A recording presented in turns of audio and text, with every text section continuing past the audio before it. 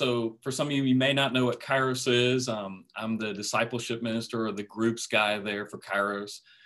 So I collaborate with Chris Brooks. Some of you may know who Chris is. He's our Kairos pastor.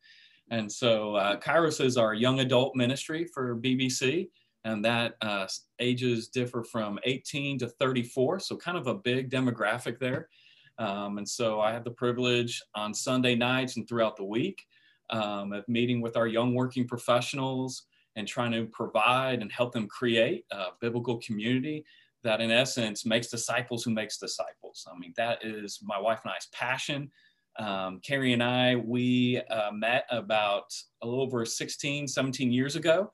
And we've been married nearly 15 years at the end of this month. And we met in the Navigators military ministry. So I don't know, maybe some of you are familiar with Nav Press, or those all stem from the Navigators, who was started by a guy named Dawson Trotman in the 1930s. And he saw, as he would go from church to church, and he lived in San Diego, so he would see Navy personnel and all, and that there was just a problem with people not being able to not only know Christ, but to make him known. And they were just lacking strategy, tactics, intentionality that would create, I guess you'd say, disciple-making, reproducible type of paradigms for people. And so he rose to the need of that. And several years later, when the ministry was really growing and stuff, he met a guy that you're probably familiar with, Billy Graham. And so the Navs got their, I guess, attention, national attention, was the Billy Graham Crusades would come through. And Billy Graham asked Dawson Trotman to develop these Nav teams that would come in and do the follow-up to those who gave their faith to Christ. So the Navigators just kind of spread all throughout North America as the Billy Graham Crusade would come through. And so the Navs would impact colleges and bases, military bases and all, and then went internationally to overseas to China and other parts throughout the world. So had the privilege of having several men invest in me that gave me kind of an intentional perspective about, man, we can't just tell people to read the Bible, we need to do it with them. Or as Proverbs 29:19 says, a servant cannot be corrected by mere words. Although he understands, he will not respond. And so coupled with that of Proverbs 29:18, it says, where there is no vision, the people perish, but blessed is he who keeps the law. So with that type of intentionality, both strategic and tactical, is where Carrie and I just want to give our lives to advancing the kingdom of God. And so about 8+ years ago, Brentwood Baptist brought us on for that hope as we are, as they brought us to reach their young adults. So I've known Roger and just been as a good friend of mine, a mentor for me. And so he invited me to come. He's invited me in the past to talk TNT. Usually the class that I teach is regarding like canon of scripture and all those things. You guys remember that from Dave Cruz? Okay, well, our topic today is what is the Bible? So we won't go too much into that, but we will talk about a little bit about what Kevin Van Hooser wrote. I have a PowerPoint presentation, but before we get to that, I'd love to know a little bit about you all. So if you could share your name and tell me what is the best or the worst thing that you have eaten in COVID. So I'll go with the best. The best for me is that I have had Hogwood barbecue, and I love their brisket and their mac and cheese. They've got the best mac and cheese, y'all. It's amazing. And I love like their coleslaw, which is like vinegar based. I love that. So now the worst is too easy. It's ramen. So we've had some ramen days at the house with the kids. Maybe we church it up by adding an egg in it. But that's for me. I'd love to hear from y'all. I'm Kelly Palmer. I think you know my daughter, Alyssa.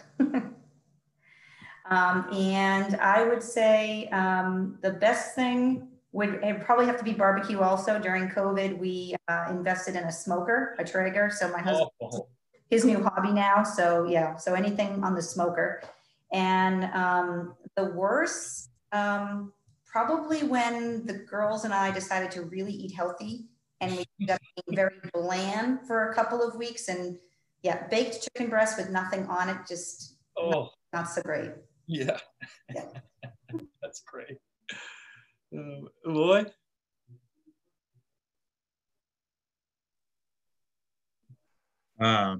I guess the best, you know, about a week ago, the entire family came down with the COVID.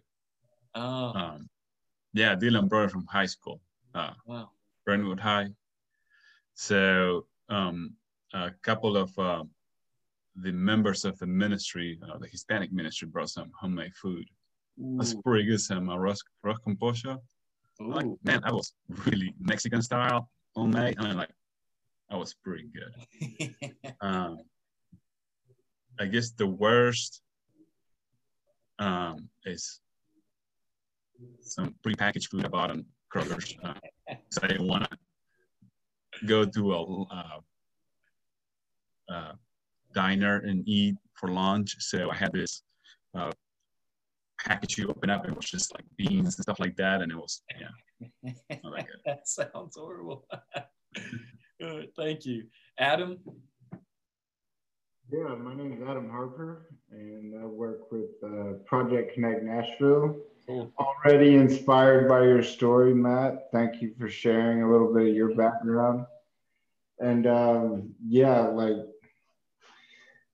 I went to this Korean restaurant a couple months ago, and it was like bulgogi. It was somewhere southeast Nashville or by Woodbine area, and it was like this bulgogi steak, and it was just so good. I don't even know how to say it, but it was ridiculous good, and like a seafood, pancake thing. It was really, really good. And then probably the worst was like this macaroni and cheese of one of our volunteers brought, and it was just like really hard, and it was just terrible.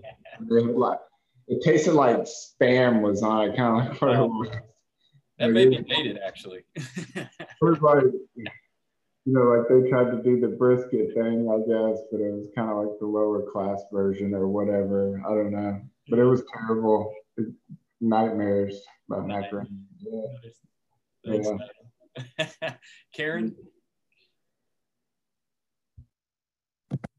I'm having trouble. Can y'all hear me? Yeah, you're good. Is there any like back and forth you can hear? No, you're good. Okay, good. I'd have to say my best was we got the chance to take a vacation and go to Florida. So the fresh seafood. Yeah, that was good stuff. And then both my husband and I have started, like Kelly was saying, trying to clean eat, and he's doing the nasty Nutrisystem. I just can't do it. Yeah. Oh yeah. But I have been doing some gluten-free stuff, and I had found some gluten-free waffles, and yeah. I would have been better off to just eat the cardboard that they came in. So nice.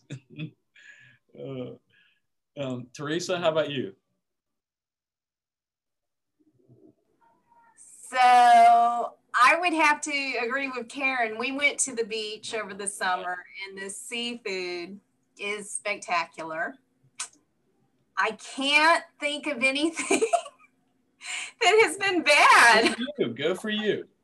But I haven't been trying to healthy eat, and that's not good because I got on the scale for the first time yesterday. And the tuxedo cakes from Costco are just wonderful. And we've been, really grabbing one of those more than we need to. So, but Elroy, did you say your children are at Brentwood High? No, not mine. Or you mean Eloy? No. Yeah, I got one in BHS, one in BMS, and one at Edmondson. So our children are in the same school. Mm-hmm. That's great. That's great. Thank you, Teresa. Jeff, how about you?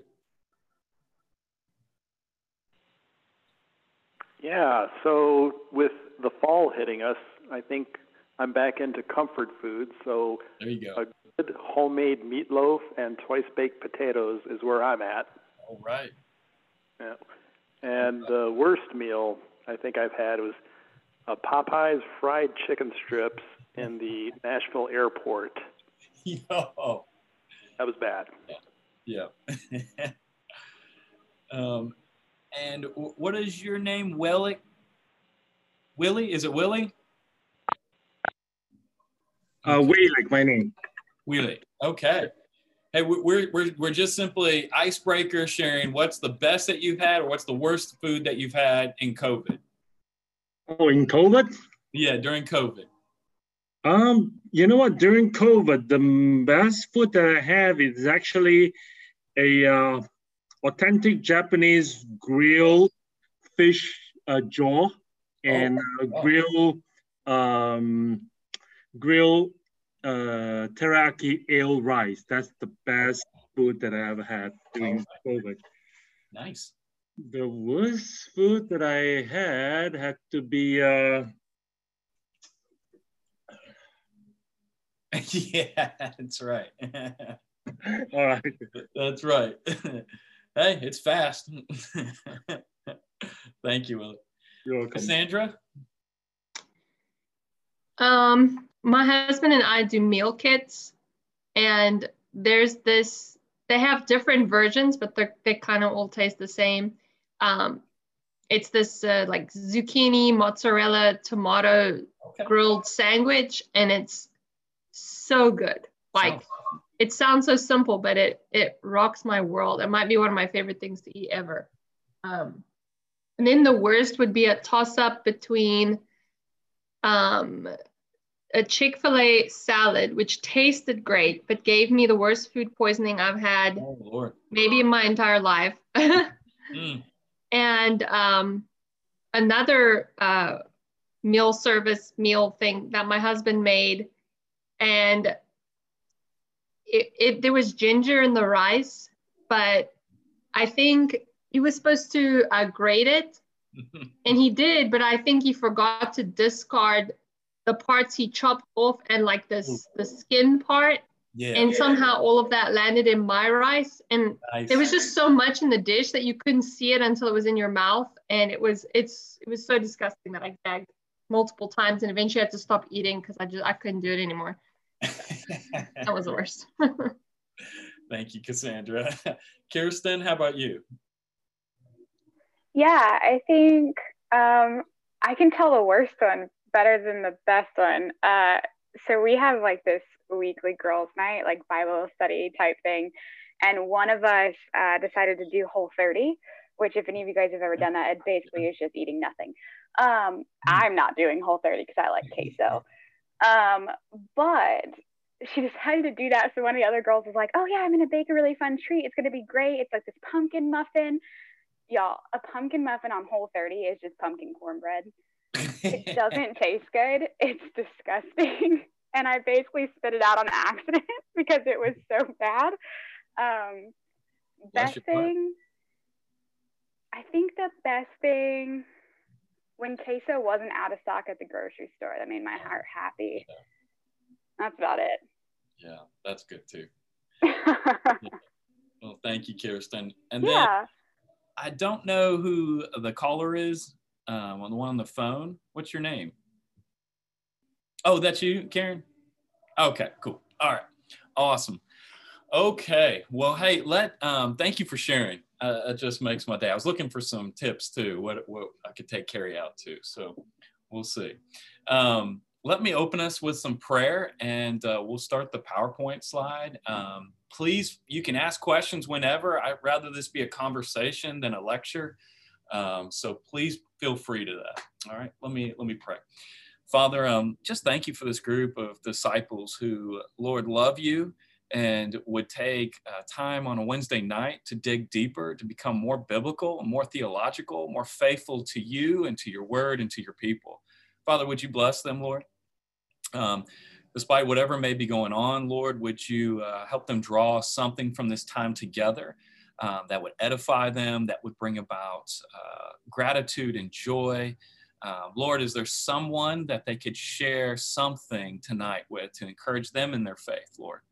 So we pray for your wisdom, your understanding, your knowledge, just to permeate our hearts and our minds as we attempt to love you with all of our heart, mind, body, and soul. And it's in Christ's name we pray. Amen. All right. Well, let me see how we'll get this. All right. So be patient with me. Slideshow. All right. Is that cool? You guys see? Thumbs up? We good? All right. Okay. So we'll start. So here's my contact information. If any of y'all have any questions, feel free to email me, text me, any type of follow-up. I'm really big on trying to link you with resources, books, articles. I love researching. So whatever questions that you have that you may be having through TNT or anything else, I would love to join that conversation. It might be even just connecting you with back to Roger or over to Paul Wilkinson or anybody else who might be specialized. A little bit about myself. So I did my doctorate in biblical spirituality. So I'm kind of, we'll get into it, but I'm kind of specialized in exegetical theology, which I did my master in divinity in the biblical languages. So primary source research. I studied Hebrew, Aramaic, Koine Greek, modern Hebrew, Syriac, a couple languages that are big for doing biblical studies work. And then, of course, my doctor was in biblical spirituality under Donald S. Whitney at Southern Baptist Theological Seminary. So Donald, I love his books. Yeah. Yeah, thank you. Okay, you're familiar with him. So he wrote on the spiritual disciplines. So I've done a lot of research there with that. But anyway, so please feel free. Shoot me a text. Here's a picture of the fam. So my oldest, Micah, he's 12. He's the UT guy, hopes to play football or baseball for him. My wife, Carrie, of course. Joel's in the blue shirt. He's 9. Noah in the yellow shirt. He's sitting with me. He's 7. And little Lydia is 5. And she kind of runs the household. So that's just a picture of us. Love my fam. Here are some learning objectives that we'll have. So we want to be able to summarize and interact with Kevin Van Hooser's ideas on what is the Bible in this chapter. Did everybody get a chance to read a little bit? And please understand, if you're like, yes, I did, but I totally did not understand it, that's okay. Van Hooser is not an easy dude to read, okay? And I would hope to help break down some of his language and stuff like that. To become familiar with the different approaches to the Bible and theology, and to encourage the TNT group to go deeper in their approach to making disciples by being biblical and theologically sound. Okay, so that's kind of what we're gonna strive for in this time. Okay, all right. So yes, hey, there's a picture of Kevin Van Hooser. So I had the privilege of him coming to speak when I was a Master of Divinity student. He is a systematic theologian. Okay, so he has a heart for the church. He's recently written this book. Can you all see the book? Thumbs up.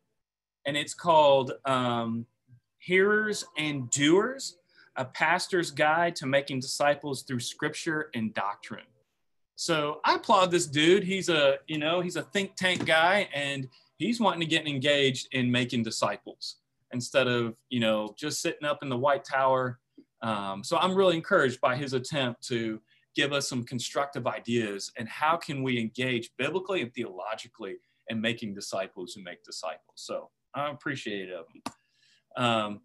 So my thought is that we can kind of just review and summarize this chapter. What is the Bible? And I think if you look on page, on page 30, I'm not going to be so copious to walk through this stuff, but I think what he's asking is, what does it mean to be biblical, right? In lieu of the Bible, what does it mean to be biblical? What does it mean to be faithful to the text of Scripture? And secondly, I think he's also asking the question, what Jesus was asking in Matthew 16:15. Who do you say that I am? Who do you say that Jesus is according to the scriptures? And that's where we need to interact scripture and be able to give a defense or a view to the world of who Jesus says that he is. Because whoever Jesus says that he is, you know, then we are along with that, right? If Jesus is the light of the world, what does he say about us? That we're the light of the world, right? And here we are, the light of the world in a world of darkness, and such trying times. So what does the Bible and who does Jesus say is have to do with the COVID-19 pandemic, the election, you know, the way the economy is and the way it will be? You know, those are ways that we've got to respond appropriately to the world. And that's what a good systematic theologian does, because all of you are theologians. You really are. I'm sure you've been already told this. It's just a question of, are you a good theologian or are you a poor theologian, right? And we all have our days. Sometimes we say things like, why did I say that? You know? And then another question is more for the church, right? What Dietrich Bonhoeffer says, who do we say Jesus is for us today? Oh, sorry. You know, so again, going back to systematic theology, how do we respond with the Bible and who Jesus says he is to the world and give an account for how we should live and love God and our neighbor, okay? In lieu of that, does anybody have any questions regarding that in that first section there in the book? Was there anybody that had anything?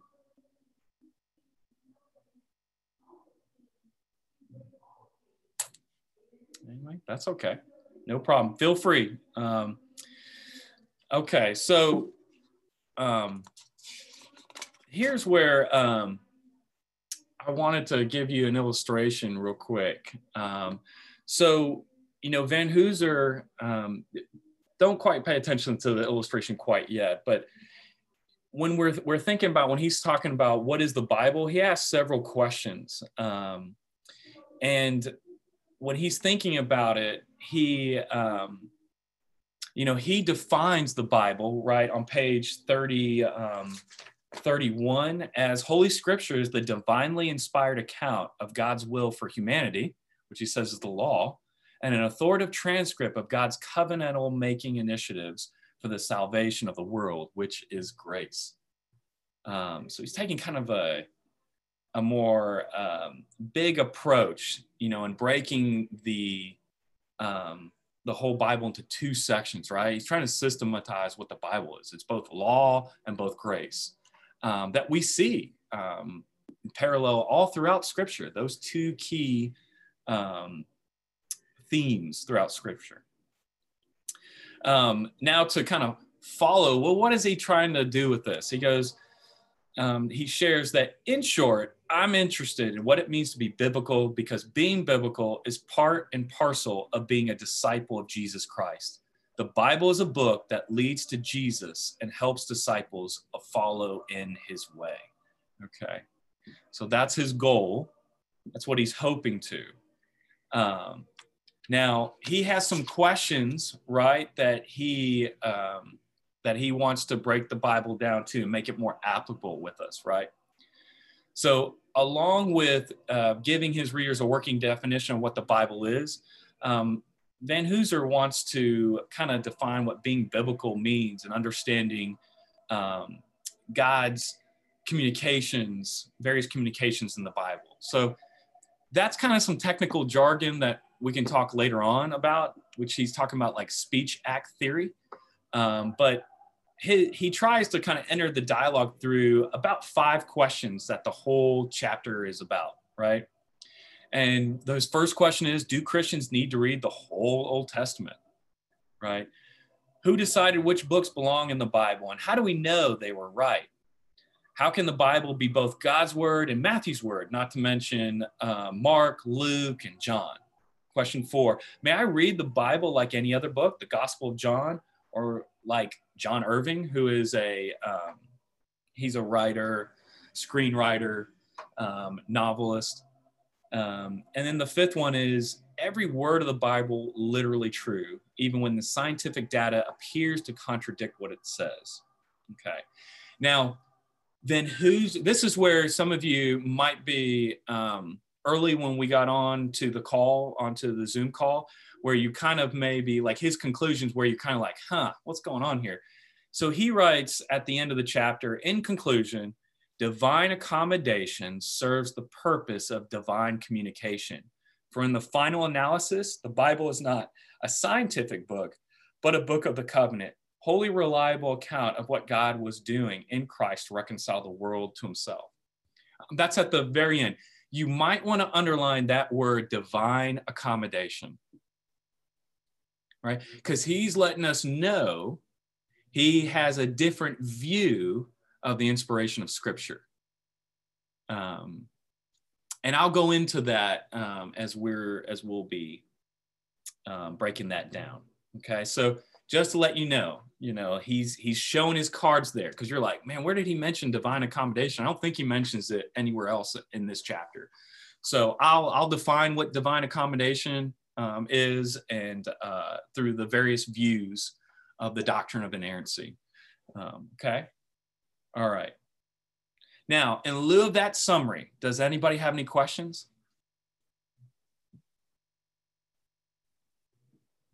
Okay. And feel free to chime in. He can be a little bit tricky to read, and feel free again to email me, or definitely email me if you have any questions. I'll get back with you as soon as possible. Okay. All right. So just in lieu of his summary, what I've prepared for us today, instead of kind of breaking his chapter down, is to, I'd like to enter further discussion on what does it mean to be biblical and theological? And how does one become biblical and theological, especially while making disciples who make disciples? So I'm more interested in the what and the how of our talk. So you may be missing some value, like the why question, but because I'm more interested in introducing you to the method, the theological method. Okay, and so now if you'll look at this illustration here, here's the biblical and theological disciplines or methods, right?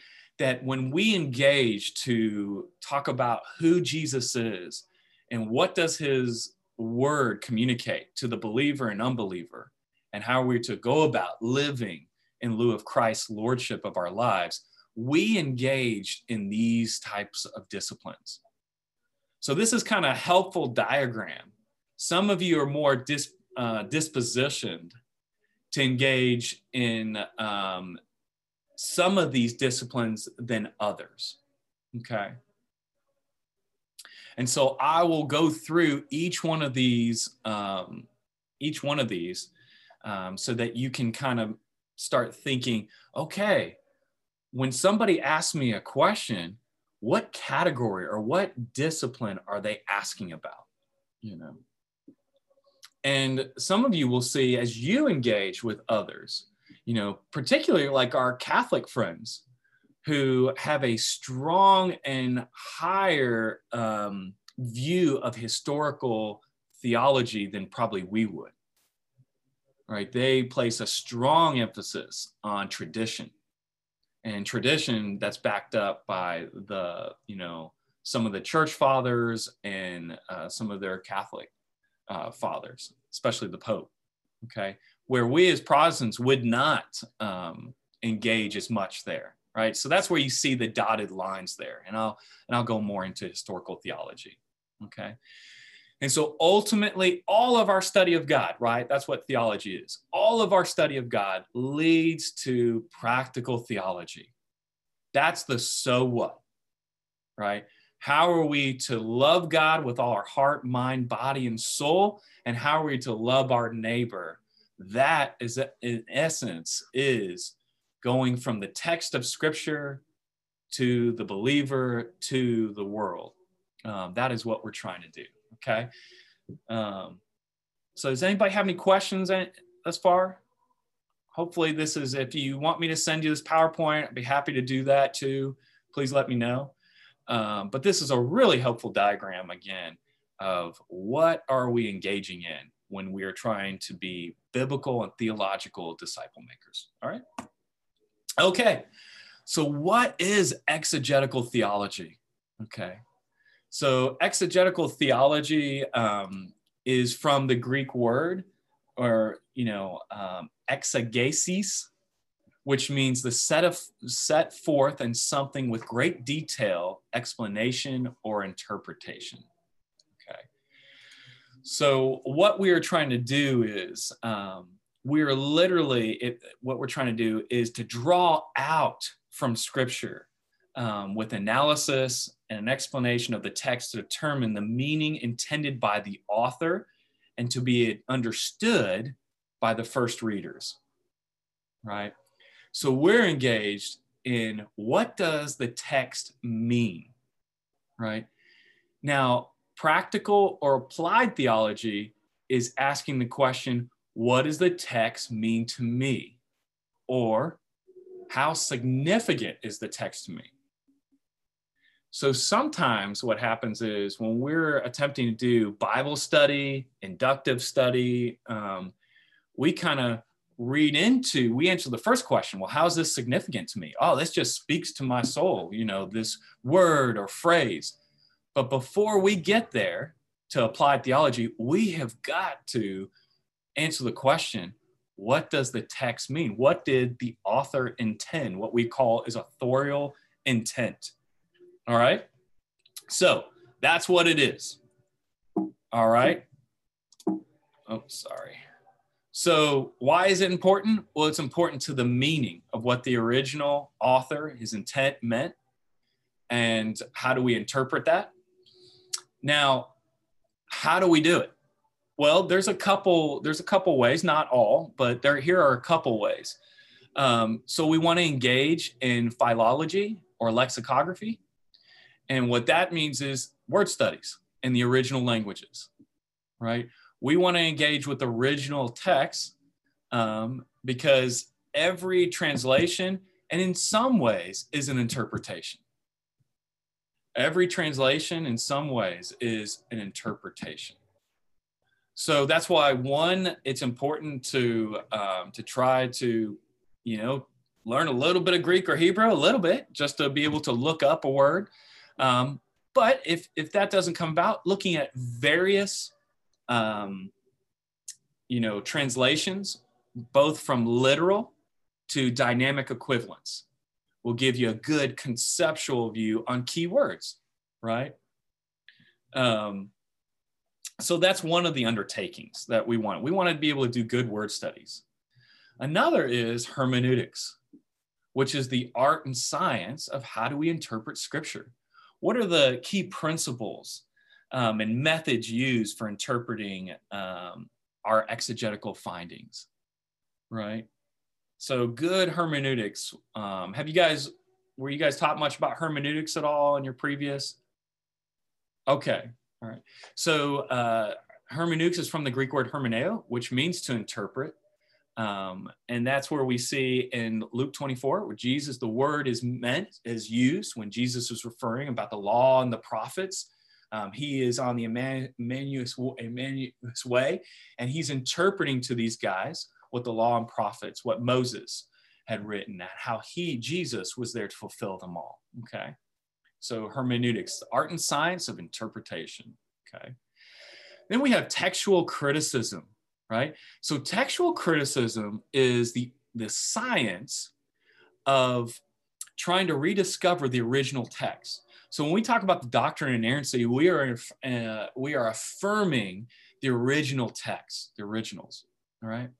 So some translations will use different textual variants. All right. So an example of this is like in Matthew chapter 18, verse 15, right? In Matthew chapter 18, verse 15, Jesus says, he's talking about how you do church discipline, right? And he's kind of giving him some rules for that. And he says, when your brother sins, And in some versions, it says, when your brother sins against you. All right. So that's a variant, which could lead to some difference in meaning and application. Do we only confront our brother or sister when we see them sin? Or do we confront them when they sin just against us? So some of the translations use different textual variants. Okay, now that's not to bring about fear for you. That's not a huge differing degree of application or all that. And at some point we can talk more about hermeneutics, or I'm sorry, textual criticism. But nonetheless, that's part of your repertoire if you're going to do some serious exegetical theology. Archaeology is important. Right? We want to know the socio and historical cultural backgrounds, where these texts were written. We want to know the audience, what were their traditions, what were the economics, if you will, right? If Jesus is saying, remember, the Pharisees are challenging him, and, they say, well, who do you give this to, this Roman coin? Well, what was the worth of that? Jesus says, give to Caesar what is Caesar, but give to God what is God. What's his, right? Well, just curious, how serious of what that was, and archaeology is also called antiquities, another way of what it's called. So again, we want to know the agricultural, when Jesus is using all these parables, like he's using a lot of agricultural parallels. Oh, what was the significance? How much was a talent? Just all these things that kind of give us a little bit more understanding, right? Because we're trying to figure out what the author intends, exegetical theology, right? Okay, so here's some exegetical resources, right? When we do exegetical theology, well, we thank the Lord that we have some scholars out there who have written commentaries to give us some of those insights, right? Thank the Lord that we have these lexicographers that help research all these various vast documents, ancient documents that produce the Hebrew Aramaic lexicon of the Old Testament, commonly known as Halot. Man, I am so thankful for that. So when I do a word study, it's just a click away that I can get the accurate reading of this particular word. For the Greek, right, the Greek lexicon of the New Testament, commonly known as BDAG. Right. Then we have like dictionaries about where you have these scholars that do these word studies and just give you a wealth of information. So these are great resources, for commentaries that really take the languages seriously. I think the Baker exegetical commentary of the New Testament is a great resource. The Zondervan exegetical commentary of the Old Testament and New Testament are great resources, great commentaries.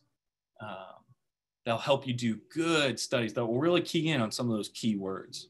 Okay, so exegetical theology. All right, let me go on to what is biblical theology. So after we understand what the text means, it is now that we engage in, as a biblical theological student, into a biblical theology, which describes the progressive revelation found in Scripture by examining the theology of its various groupings. Okay, so it's kind of like, all right, we just went from particular to thematic now. We're getting a little bit more broader, right? So what does the Bible say about grace, So the Hebrew word for grace is chesed, and the Greek word for grace is charis, right? So you have chesed and charis, right? So how do we trace that all throughout Scripture to give us a biblical theological view of that key word, right? So it's an attempt to organize Scripture, right? That's why it's important. Right? Because God is timeless, right? So what he has written in Genesis is, it's not, what we know from Hebrews 13:8, that Jesus Christ is the same as yesterday, today, and forever. Like his character is unchanging. So how gracious he is, oddly enough, as some people may read in some of the things that happen in the Old Testament, he is the same as yesterday, today, and forever. All right, so some of those key themes are essential for us, right? Well, how does someone engage in biblical theology, right? Well, there are various ways. To show you the example, scholars have been trying to figure out what unifies the Old Testament, or what unifies the New Testament, and what unifies Genesis through Revelation. Well, various scholars have various themes about it, okay? So one scholar's attempt is to say, you can look at the whole Bible through the two themes of kingdom through covenant. So they're trying to give a biblical theological, the way you can unify all of Scripture is, look how God speaks of his kingdom being established in the garden, right? Through various motifs. Look how it's established, his kingdom's established through covenant, right? So what does God do after Adam and Eve sin? And then tell God what he observes is that they are naked. Well, God clothes them, right, of animal skins. Well, what do you think happens there? Does he just make animal skins up, or was there a sacrifice that was done there, right? Covenant. So some would say the inauguration of the Adamic covenant happened there, right? Then we see covenant happen again, right? And then in the Abrahamic covenant that he does with him in Genesis 12. So again, and then we see it through the new covenant, right? There's several other covenants that happen. So that's an attempt to do biblical theology, to organize Scripture in lieu of it being one complete picture, one complete message, right? So how does one engage in it? We have just different variations: New Testament theology, Old Testament theology, canonical theology, which is, I'm going to give you an example of this. So, you know, your English Bible is different in its order and arrangement than a Hebrew Bible, particularly mine, Biblia Hebraica Stutzengartia, BHS, right? So a canonical theological claim would be, you have Proverbs 31, right? It's a Proverbs 31 woman. And maybe you've heard messages in, you know, like on Mother's Day, to be the Proverbs 31 woman. You know, it may not be attainable, but there's some really good principles here. Well, did you know in the BHS, in the Hebrew Bible, that Ruth is accompanied right after Proverbs 31? And in fact, the Hebrew expression, now I'm doing a little bit of exegetical theology, the Hebrew expression for the woman of valor is Eshat Kayil, which means woman of strength. And oddly enough, how Ruth is described in the book of Ruth is Eshat Kayil, woman of strength. So perhaps when as they were assembling and arranging the Bible together, their biblical theology was putting together Proverbs with Ruth, because Ruth was that of which the Proverbs 31 woman is. So naturally, when we're doing biblical theology, what does it mean to be a godly woman? As we read Proverbs 31, well, we want to read Ruth, because that Ruth is the attempt of the explanation, you know. So that matters, you know. And throughout Scripture, there were different canons of Scripture, some differing books, but by and large, how they were ordered and arranged. And in biblical theology, they call that composition criticism, which is desiring what is the order and the arrangement of Scripture and books and all that in order to give an interpretive meaning. Okay. All right. I know I've just piled it on. So what questions do you have? It may be getting a little bit boring, or I can't see you all as I'm going through this, but is there anything that pops in your mind? I geek out on this stuff. Sometimes my wife is like, okay. I'm just still struggling to understand the difference between hermeneutics and exegesis. And I even tried to Google it while you were talking, and it sounds like they're saying the same thing twice. Yeah, okay. So exegesis is the particulars, the words, the grammar, the syntax, okay, of a phrase, of a verse. Hermeneutics is, Well, in lieu of that, how do we interpret that? Right, that's your hermeneutic.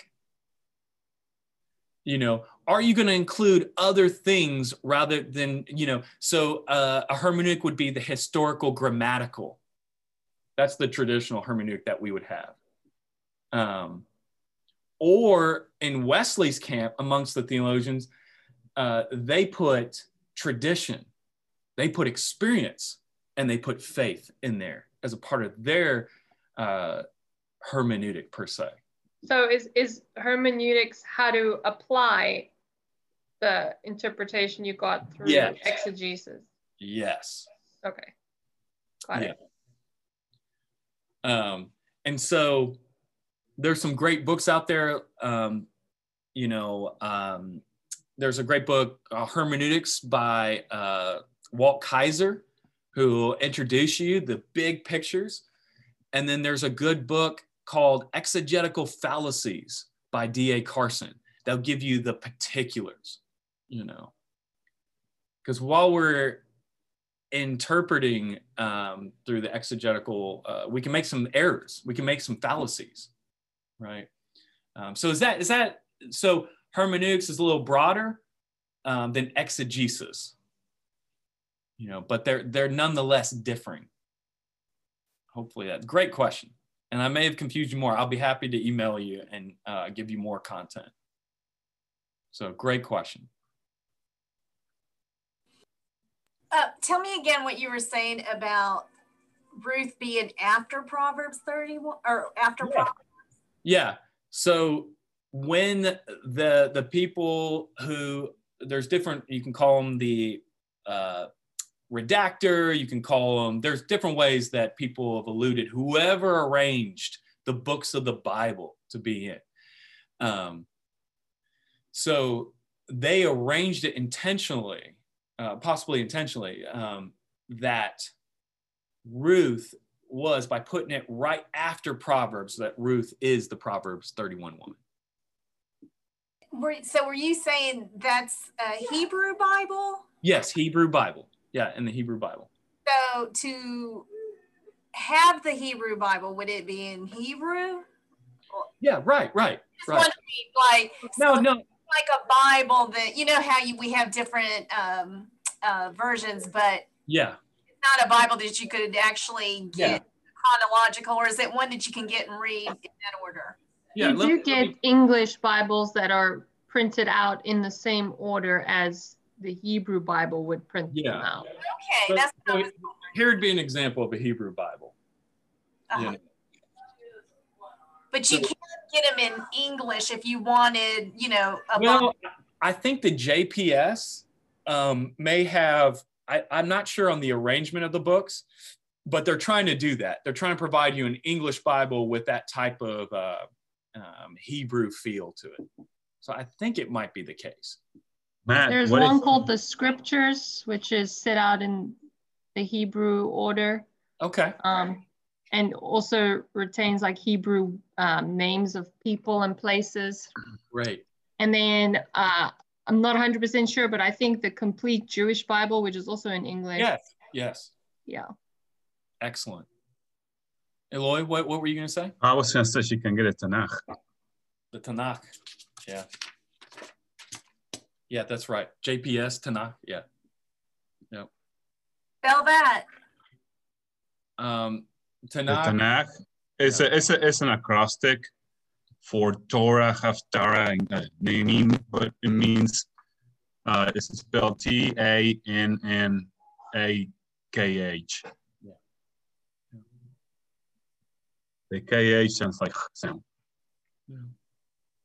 And I'd be happy to, to send you links to Amazon and stuff like that too with your questions. Okay. Want to honor y'all's time. So we'll keep on going. We'll press on. Here are some resources that I have about canonical theology, biblical theology written by Brevard Childs. So he was a Yale scholar. He's probably not as evangelical as what we would be, but nonetheless, he has some really interesting insights about interpreting scripture as a whole and part. The New Testament Theology by Frank Thielman. This is a great resource for doing New Testament theology. He teaches down where Roger had done his doctorate at Beeson, an amazing New Testament scholar. See, Old Testament, I don't have it with me, but Paul House is an amazing scholar. Tom Schreiner, if you want to know Pauline theology, he's a Pauline expert. So these are great biblical theology resources that will help your studies, depending on what book you're reading. Like if you're doing a Bible study in Galatians, well, you definitely want to talk to or consult with Tom Schreiner on his work there. That'll help you see, oh, this theme I'm seeing in Galatians is also in Philippians, and so on and so on. So a little bit bigger of a picture, okay? All right, so as we have done our exegetical theology and our biblical theology, okay, now we're going to do some systematic theology. And so basically what systematic theology does, it just addresses what the Bible teaches us today according to the scriptures. Why is it important? It's important as we attempt to answer, how does the church interact with culture and the world as it worships God according to the scriptures? Okay. So systematic theology explores the doctrines of the church according to the scriptures. And when I say doctrine, I mean what the whole Bible teaches us today about a particular topic. So,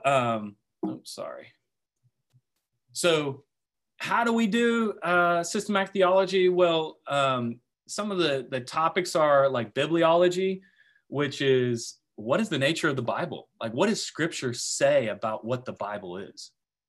So certain things that will describe and attribute to the Bible what it says is that it's infallible, right? Because we know in Numbers 23:19, for God is not a man that he should lie, nor a son of man that he should change his mind. Does he not speak and then not act? Does he not promise and not fulfill? So the Bible is infallible. It means that it is not going to mislead you, right? Because God is true to his word. Harmatology, that's just basically the doctrine of sin, right? It comes from the Greek word harmatia, right? Some of these words are Greek oriented. So what does the Bible say about sin? What is sin? Especially in a world that is getting increasingly, we're going away from Judeo-Christian values. And so what the world is saying, what is sin, may not necessarily imply what it is for the believer. And so, that's another conversation. Ecclesiology, which comes from the Greek word ekklesia, meaning church. So what does the Bible say about the church? Eschatology comes from the Greek word eschatos, which means last. So implying, what are the last things? What's the Bible got to say about the last days, the last things? Okay. So that's where we start engaging in what doctrine, what do we believe and hold that we are going to teach our children, that we're going to teach Sunday school or our small group, or just when we're discipling other people, how are we going to explain to them how the Bible interacts with their everyday life? Okay. All right. So one thought I had is when he talks about, I chose to bring up this doctrine, the doctrine of inerrancy, because when Kevin Van Hooser talks about divine accommodation, and so what I mean, I didn't write it down though, but on the slide though, but what I mean by divine accommodation is, as God is the Lord of human language, who can use human language to communicate perfectly without having to affirm any false ideas. So what Van Hooser, in one of his defenses of what he says, what was that one question? What number of question was it? Like his fourth question? Let's see, what does he say? Okay, it's his fifth one. He says, is every word of the Bible literally true, even when scientific data appears to contradict what it says? So, he's letting you know that, look, God intended what he said, but there's some contradictions there. But we can still trust what the Bible is saying categorically about who God is, right? So he's kind of showing his card there. He's not necessarily an inerrantist, right? So what I want to do is just kind of walk you through, because this can be a heated topic, inerrancy. The scripture is without error. And I'm getting this from, I think, Millard Erickson does a good job about showing the views of inerrancy and non-inerrancy. So I'm just going to briefly define. There's about 6 or 7 of them. So this is just more for, just becoming aware of, because sometimes this can be a heated conversation that it may not be quite as black and white as you could think. And then so he gives you some nuances about the doctrine of inerrancy. Can you say the title again? Because the picture is very small. Sorry, I'm sorry. It's called Christian Theology by Millard Erickson. So, and then another systematic theology book that would be helpful with developing your view of inerrancy is Grudem's Systematic Theology. This is a good one, and I recommend it. He comes more from a Reformed perspective. But nonetheless, Millard Erickson, he's conservative, evangelical. He treats things a little bit more philosophically. So what I say, just like getting as many translations as you can, get as many systematic theologies as you can, All right, so I'll briefly define these. And again, I'm happy to share these PowerPoints with you and any clarification all. But I want to honor your time. I only have so much time left. So absolute inerrancy holds that the Bible, which includes rather detailed treatment of matters, both scientifically and historically, is fully true. So that's kind of the most conservative view of inerrancy right there. Absolute inerrancy. Full inerrancy holds that the Bible is completely true. While the Bible does not primarily aim to give scientific or historical data, such scientific and historical assertions as it does make are fully true. So full inerrancy regards that these references as phenomenal. They're not like exact issues per se, right? Where absolute inerrancy probably deals more with the exactness of the way Scripture. Full inerrancy, you're kind of walking away from the exactness per se. All right. Limited inerrancy also regards the Bible as inerrant and is infallible in its salvific doctrinal references. So it asserts that just when we're talking about salvation, the more meatier matters, right? That they're, okay. And I know, I'm sorry I'm being so brief. Okay, inerrancy of purpose. So inerrancy of purpose holds that the Bible faithfully accomplishes its purpose, which is to bring people into personal fellowship with Christ, not to communicate truths. Okay. So it is without error in leading you to salvation. And there's some other technical things that I could explain again in an email or a follow-up conversation with that, okay? Now, here, number 5, this is what Van Hooser believes. So now, advocates of the theory of accommodated revelation do not claim or desire to use the term of inerrancy. That's why you never saw that in his writing. This position emphasizes the idea that the Bible came through human channels and thus participates in the shortcomings of the human nature. This is true not only of historical and scientific matters, but also of religious and theological. So, Van Hooser is an evangelical, but he's just not gonna, he believes that this is human language attempting to explain divine truth.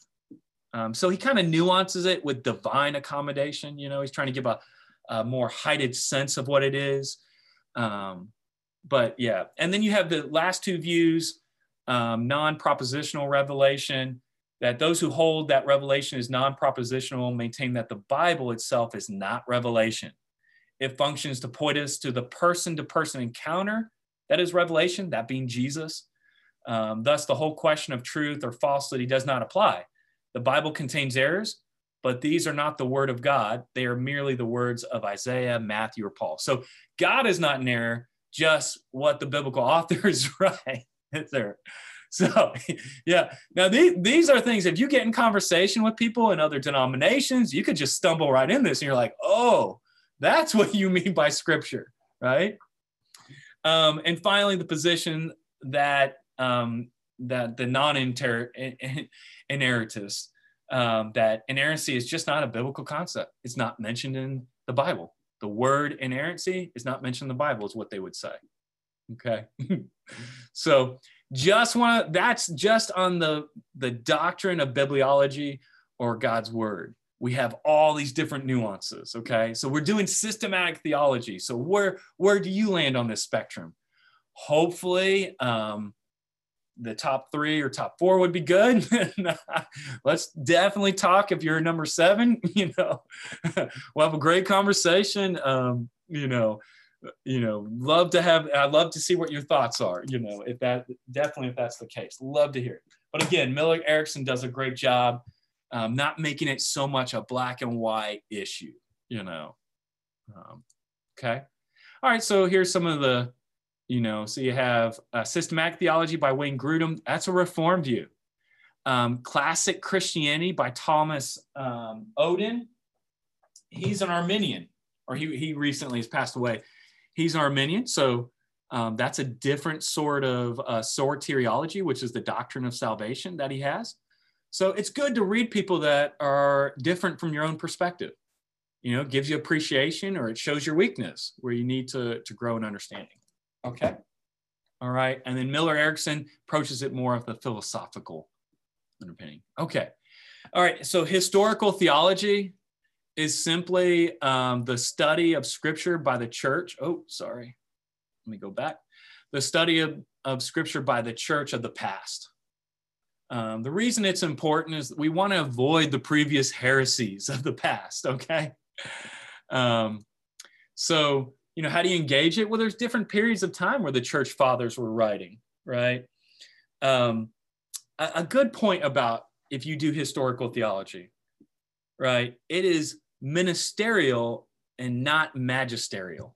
It's just a good expression, right? It is to help inform your views of where we come from and what to keep on.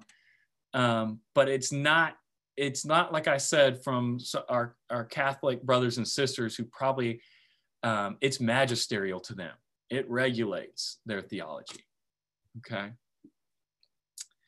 So, so we look at the works of the patristics like Ignatius of Antioch, who was, or Clement. They were discipled by the apostles, right? Tertullian, who is 160 to 225, Gregory of Nazianzus, who they all dealt with the deity of Christ, right? And when we move into medieval theology, we're talking about Augustine, right? Thank the Lord for Augustine, because we had to talk about the doctrine of original sin against Pelagius, who was a heretic. Now somebody's clapping for that. Amen.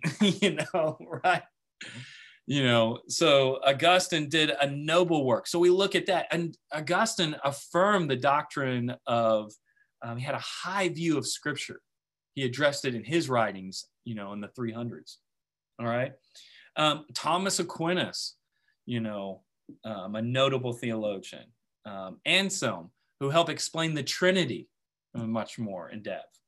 All right.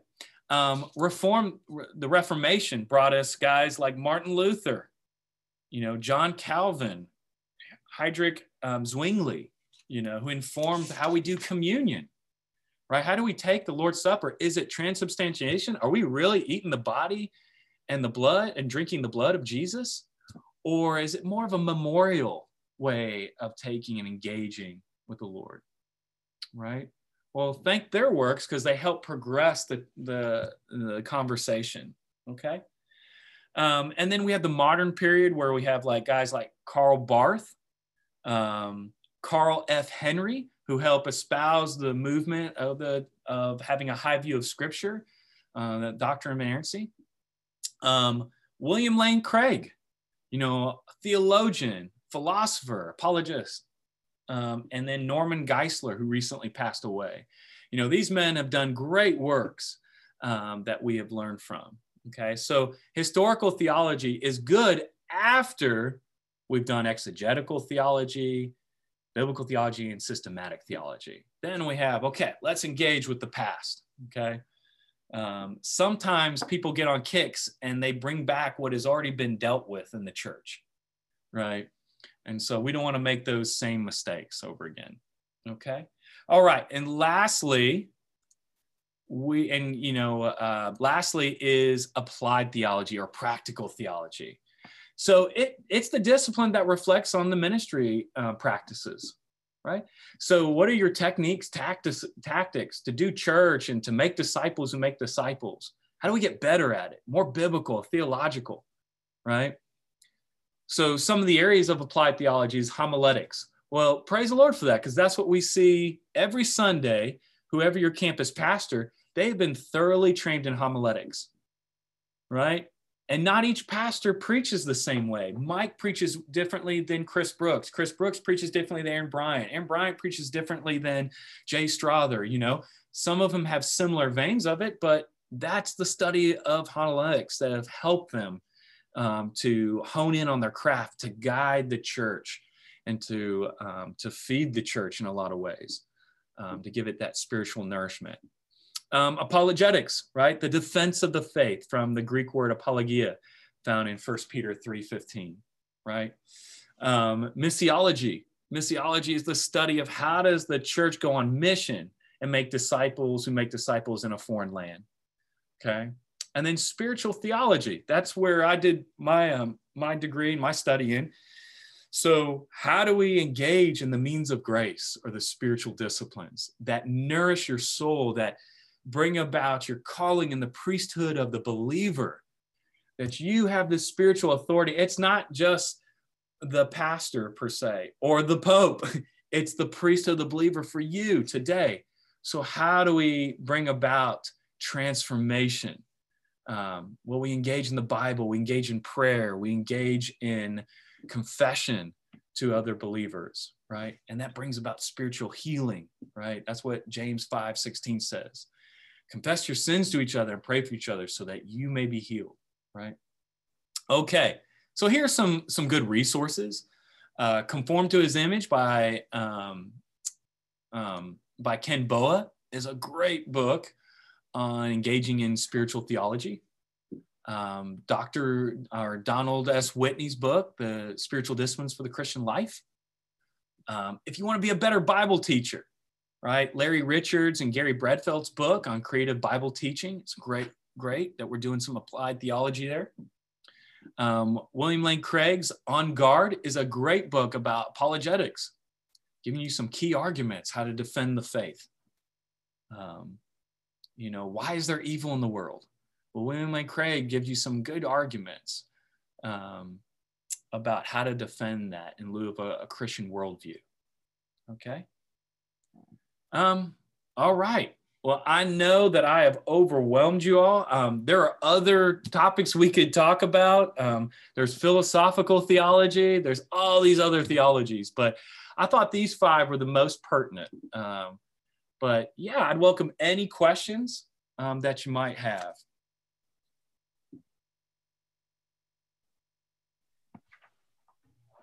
You know, it helped me understand why when you get together with different believers, having this chart and breakdown, now you can see where people come in from different areas. Yes.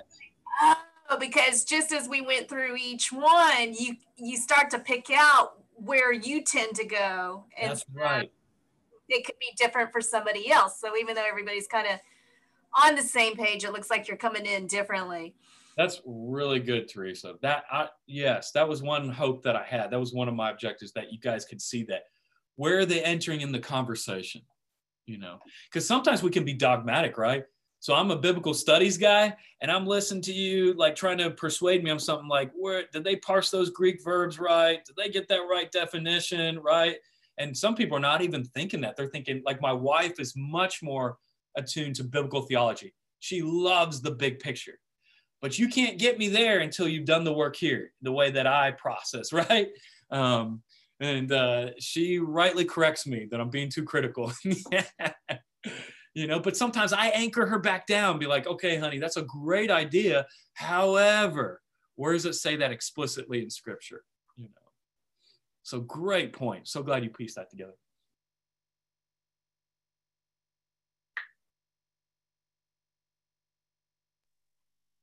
I got a question, Matt. As a church in Roman Baptist, the 1963 Baptist Faith and Message statement upholds the inerrancy of the Scripture as a perfect and divine teachings of God. So I assume we uphold the absolute inerrancy as a church, right? Yeah, that's a great question. To be really specific on 1963, inerrancy was not a term used then. So it's more on the infallibility of Scripture. So Brentwood, yes, a lot. We're not so explicit on that doctrine, although many ministers on staff and pastors hold to that view. But we're just not so explicit on that per se. And in fact, we hold to the 1998, you know. So yeah, that's a great question.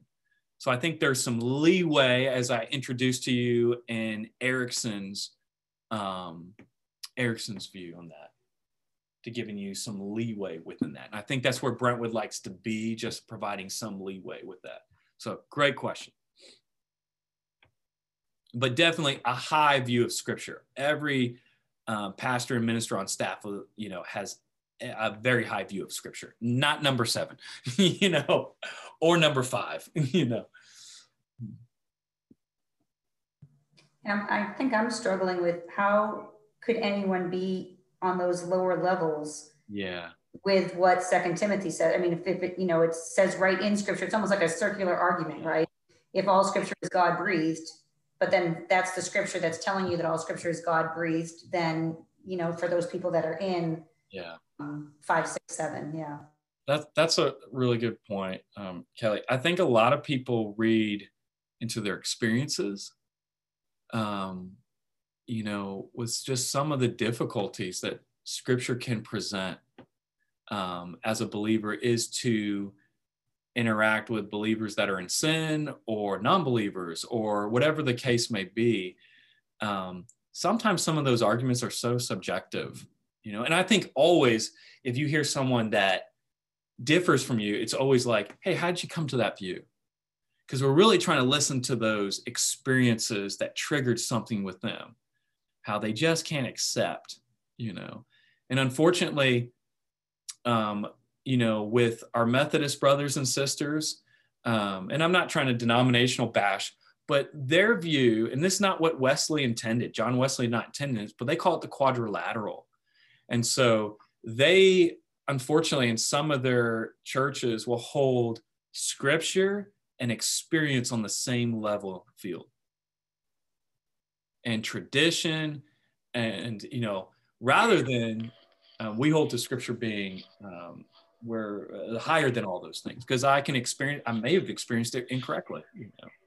So, and I'm not saying that for all Methodist believers or anything. I'm just giving you an example of which you could come in contact with it. Hey, Matt. Yeah. Oh, sorry, Kelly.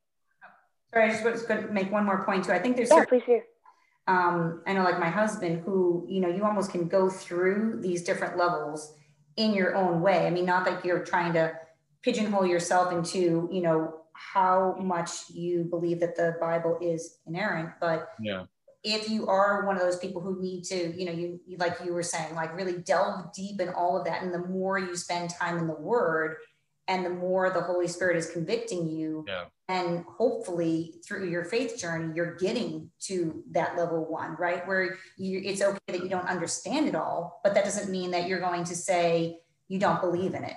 I was just listening to Wayne Grudem, one of his chapters in systematic theology on the audio. And his point was like with Jericho, right? The archaeologists, I guess, had at one point dated that, and they said, oh, it can't be true. The dating was off.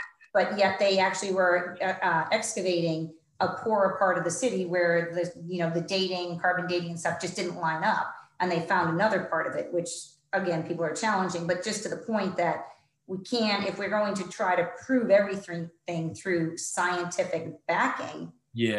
Okay, through science, it's humans doing that science. So, that's inherent and has errors in and of itself.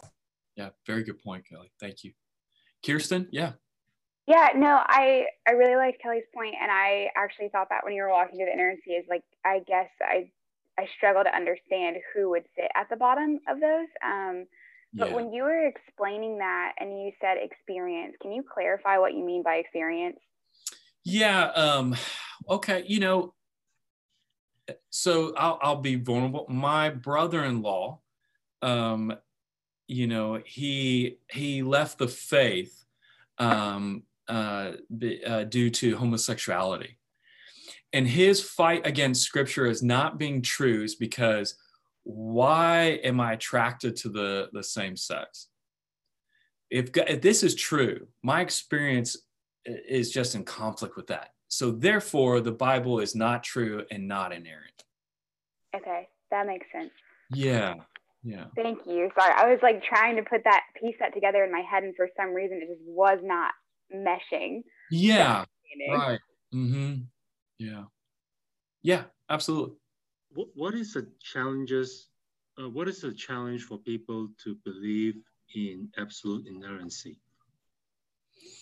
Yeah, some of the challenges would be, some leverage they'd have, like textual criticism would be one. We don't have the originals, so that's something that could kind of, that would be one premise. It's not a strong one, but that would be one premise that they would work against. That actually is one that I hear commonly when interacting with people. We don't have the original, so how can we really say that the Bible's inerrant, I think too, there are those people who just don't want to confront. If you believe it's 100%, then all of a sudden you need to self-revelation. Absolutely. Yep. Yeah, I mean, that's the reason I asked that question, because it's very, at least for myself, I don't know how I cannot accept level 1. Yeah, good. But the thing is that knowing where other people come from, allow us to understand how to deal with that. Here's another book that might be really good. So whenever I engage in these sort of topics, right, I love engaging books that have the multiple views. Okay, and oddly enough, Van Hooser is one of the authors. So here are 5 views about the doctrine of biblical inerrancy through Zondervan's Counterpoint series. So they do a great job of presenting these. So you have Al Mohler, who's the president of the Southern Baptist Theological Seminary, who holds the absolute inerrantist view. And then it kind of trickles down from there. And so a great thing about these books is the author presents his view, and then the other authors then critique his view after the chapter. So they all are critiquing each other's views. So you get a good, if you think of Bloom's law of taxonomy of learning, right, you get a good analysis and synthesis to these views, so you can be more informed. Not only being a good theologian and biblical scholar is that you can charitably present your opposing view, right? You can have that empathy, if you will, seeing where people are coming from, instead of a dogmatic narrow-mindedness that we don't want to be like, because we want to love our neighbor as we love ourselves, and we want someone to help us, understand really what we believe in. and also what we really believe. So they do a great job here on this. Thanks to you. Would it be too much to ask for you to send an email with every book you held up today? Yeah, I'd love to. I'd love to. Thanks. Yeah, absolutely. Be my privilege. Also, I noticed some people get caught up on the inerrancy of the scriptures in scientific data that the scripture upholds. Such an example that in the scripture says as the sun sets, right? But we know that the sun doesn't set. Yeah. But no, we're already in the sun. Yeah. So there's what if it is God's word? How could that be? Yeah. Is God ignorant that he doesn't know his own creation, right? So, but Wayne Grudem explains it really well on how that is from man's perspective. Yeah. And God talks in a way that we can understand what he's meaning without actually revealing something else that at that time was not making sense to men, but now as science advances, we're able to comprehend and understand that that's the case. But as a matter of fact, we still use sunset and sunrise in today's language, even though we know that that's not the case. Yeah. And when we're doing... And also another inerrancies that they talk about is like the numbers of people in the census or sometimes, you know, again, First Kings declares a certain amount of people, and then you go to Chronicles and it's like, well, they're talking about the same incident, but the numbers don't match, and they may be off by a few thousand. So what's going on here? So, but is that inerrancy or not? Yeah, right. Would the message really change if instead of 95,000 people died, it was 100,000? Right. Yeah. So those are the challenges that people challenge, and I was trying to answer Willick questions about people who really scrutinize the scriptures and starts to look it up on that point of view. Yeah, well said.